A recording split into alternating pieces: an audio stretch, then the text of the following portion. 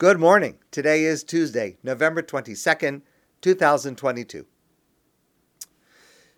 Yesterday we discussed, and I'd like to continue today, the narrative of Yitzchak digging wells, which takes up a surprisingly large amount of our Torah portion this week, the Parsha of Toldos. It is, in fact, the largest passage of Yitzchak in action, as opposed to being acted upon. And I'd like to share with you today an insight of Rabbi Menachem Mendel Schneerson, of blessed memory, the previous Lubavitcher Rebbe. It is on the level of symbolism and metaphor, and it is very profound and true. Yitzchak understands, and the Torah teaches us by emphasizing that these actions of digging wells, which may seem unmemorable and mundane, in fact, are extremely important with several layers of meaning relevant to every single one of us. In fact, I would say metaphorically, it is one of our central missions in life, especially today, to dig wells, to believe that under all the layers of dirt and dust, there is clear, sweet water. That a person who is indifferent or even wicked, this is just the outer shell. Inside, if we dig deeper, there is a soul, there is life, there is water, there is a spark of God. And not just every person, but every situation.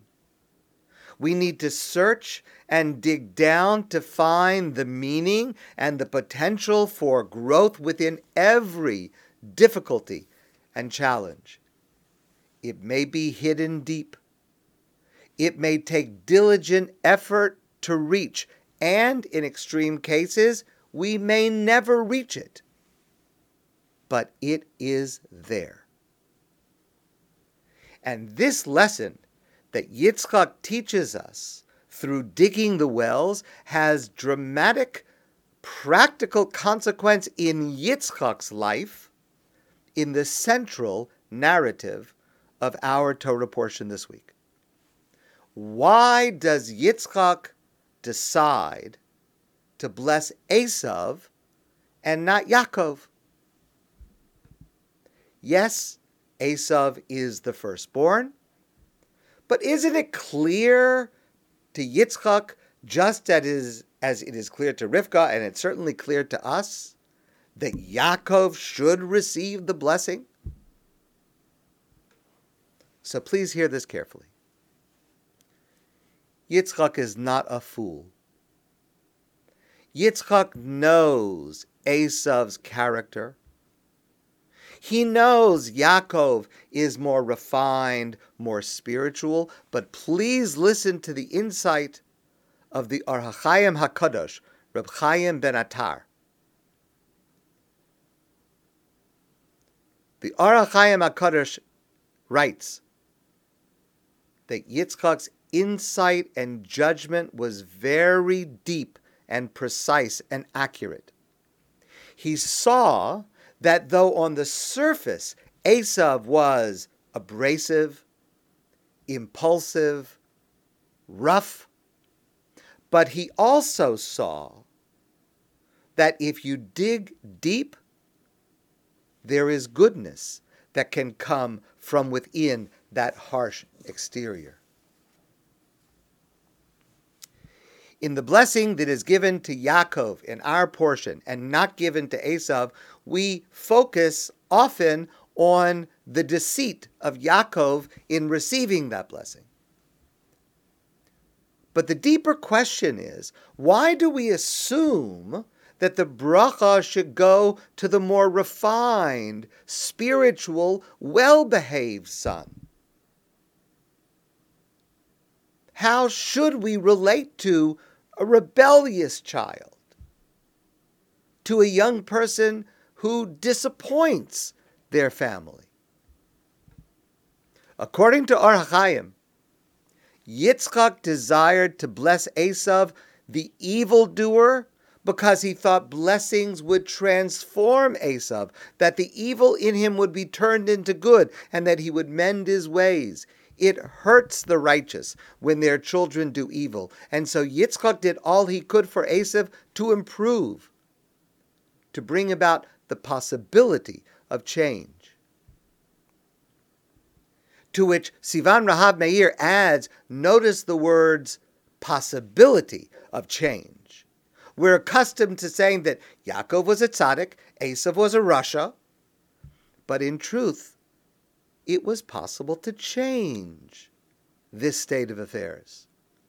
We need to learn from Yitzchak, who believed that even Esav had the capacity to change with the proper attitude, with blessings, with prayers, by drawing them close with love. It is always possible for change to occur. Clearly, Rivka did not see it this way. But Yitzchak applied the lesson he learned from digging wells to understand his complex, difficult firstborn son. I've shared this story with some of you before, and it is worth repeating. It's a story from Dr. David Pelkowitz, someone who treats young people undergoing emotional, mental difficulties.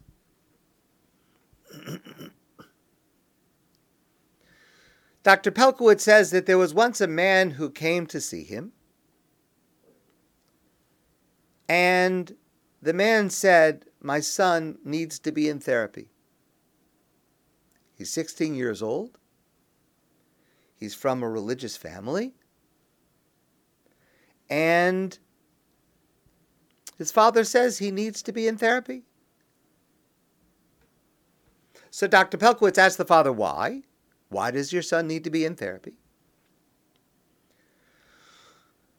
So he says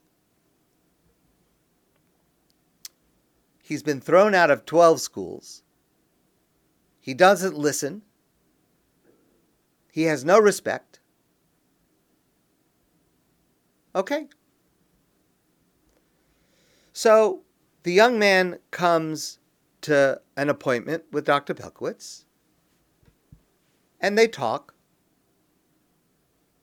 And then Dr. Pelkowitz says to the father, I want another meeting, but this time I want you to bring your entire extended family, parents, siblings, grandparents. We need the whole group here to address this.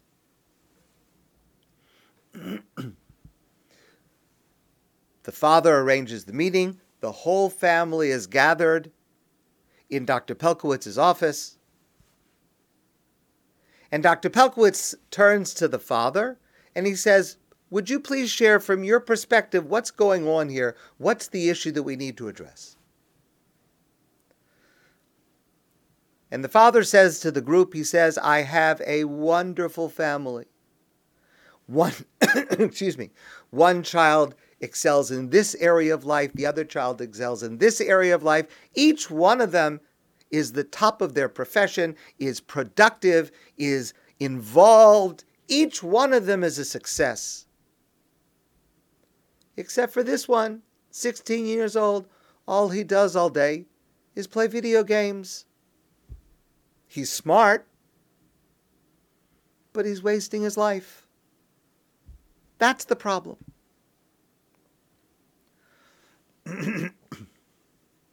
So at this point, the grandfather of the boy, the father of this man, gets up and he says, I would like to speak. This elderly man says as follows. He says, I was born many, many years ago in Poland. And I was the black sheep of my family. All of my brothers and sisters excelled in their areas of life, their profession, their contributions.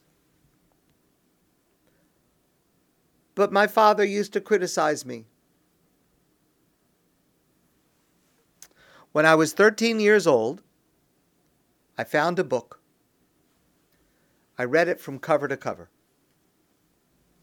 The book was Mein Kampf by Adolf Hitler. I went to my father, 13 years old. I said to my father, "This is what Hitler is going to do. I'm telling you," he says to his father, "take all of us and let's run away. There's no future for us here in Poland." My father said to me, this is the grandfather telling the story, my father said to me, "You're crazy. You're just a 13-year-old kid. What do you know?" We argued about it. Finally, I left home at 13 by myself with nothing, and I came to America. I built a life here, a family, a successful business,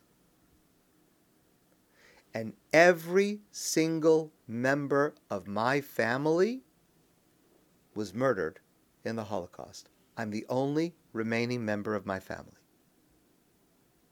And now this grandfather says, I look around now at my family here today in this room. All of them are successful. All of them are accomplished. And I ask myself, which one in this family resembles me the most? This boy, this 16-year-old boy. He says to him, "You are a replica of me." And then he looks around at the rest of the family and he says to all of my children and to all of my grandchildren, if not for a boy like this, none of you would be alive today. None of you would have accomplished anything that you have accomplished. Don't ever denigrate a boy like this. It is to a child like this boy that you owe your entire existence. This is what Yitzchak saw in Esav, and why, according to Yitzchak, Esav deserved, needed this blessing. And may we all merit to have and to be a parent who digs deeply to see the best in us, to see beneath the surface the goodness of which we are capable and the blessing we truly deserve. My friends, I want to wish you a great day, and I look forward to seeing you soon in person.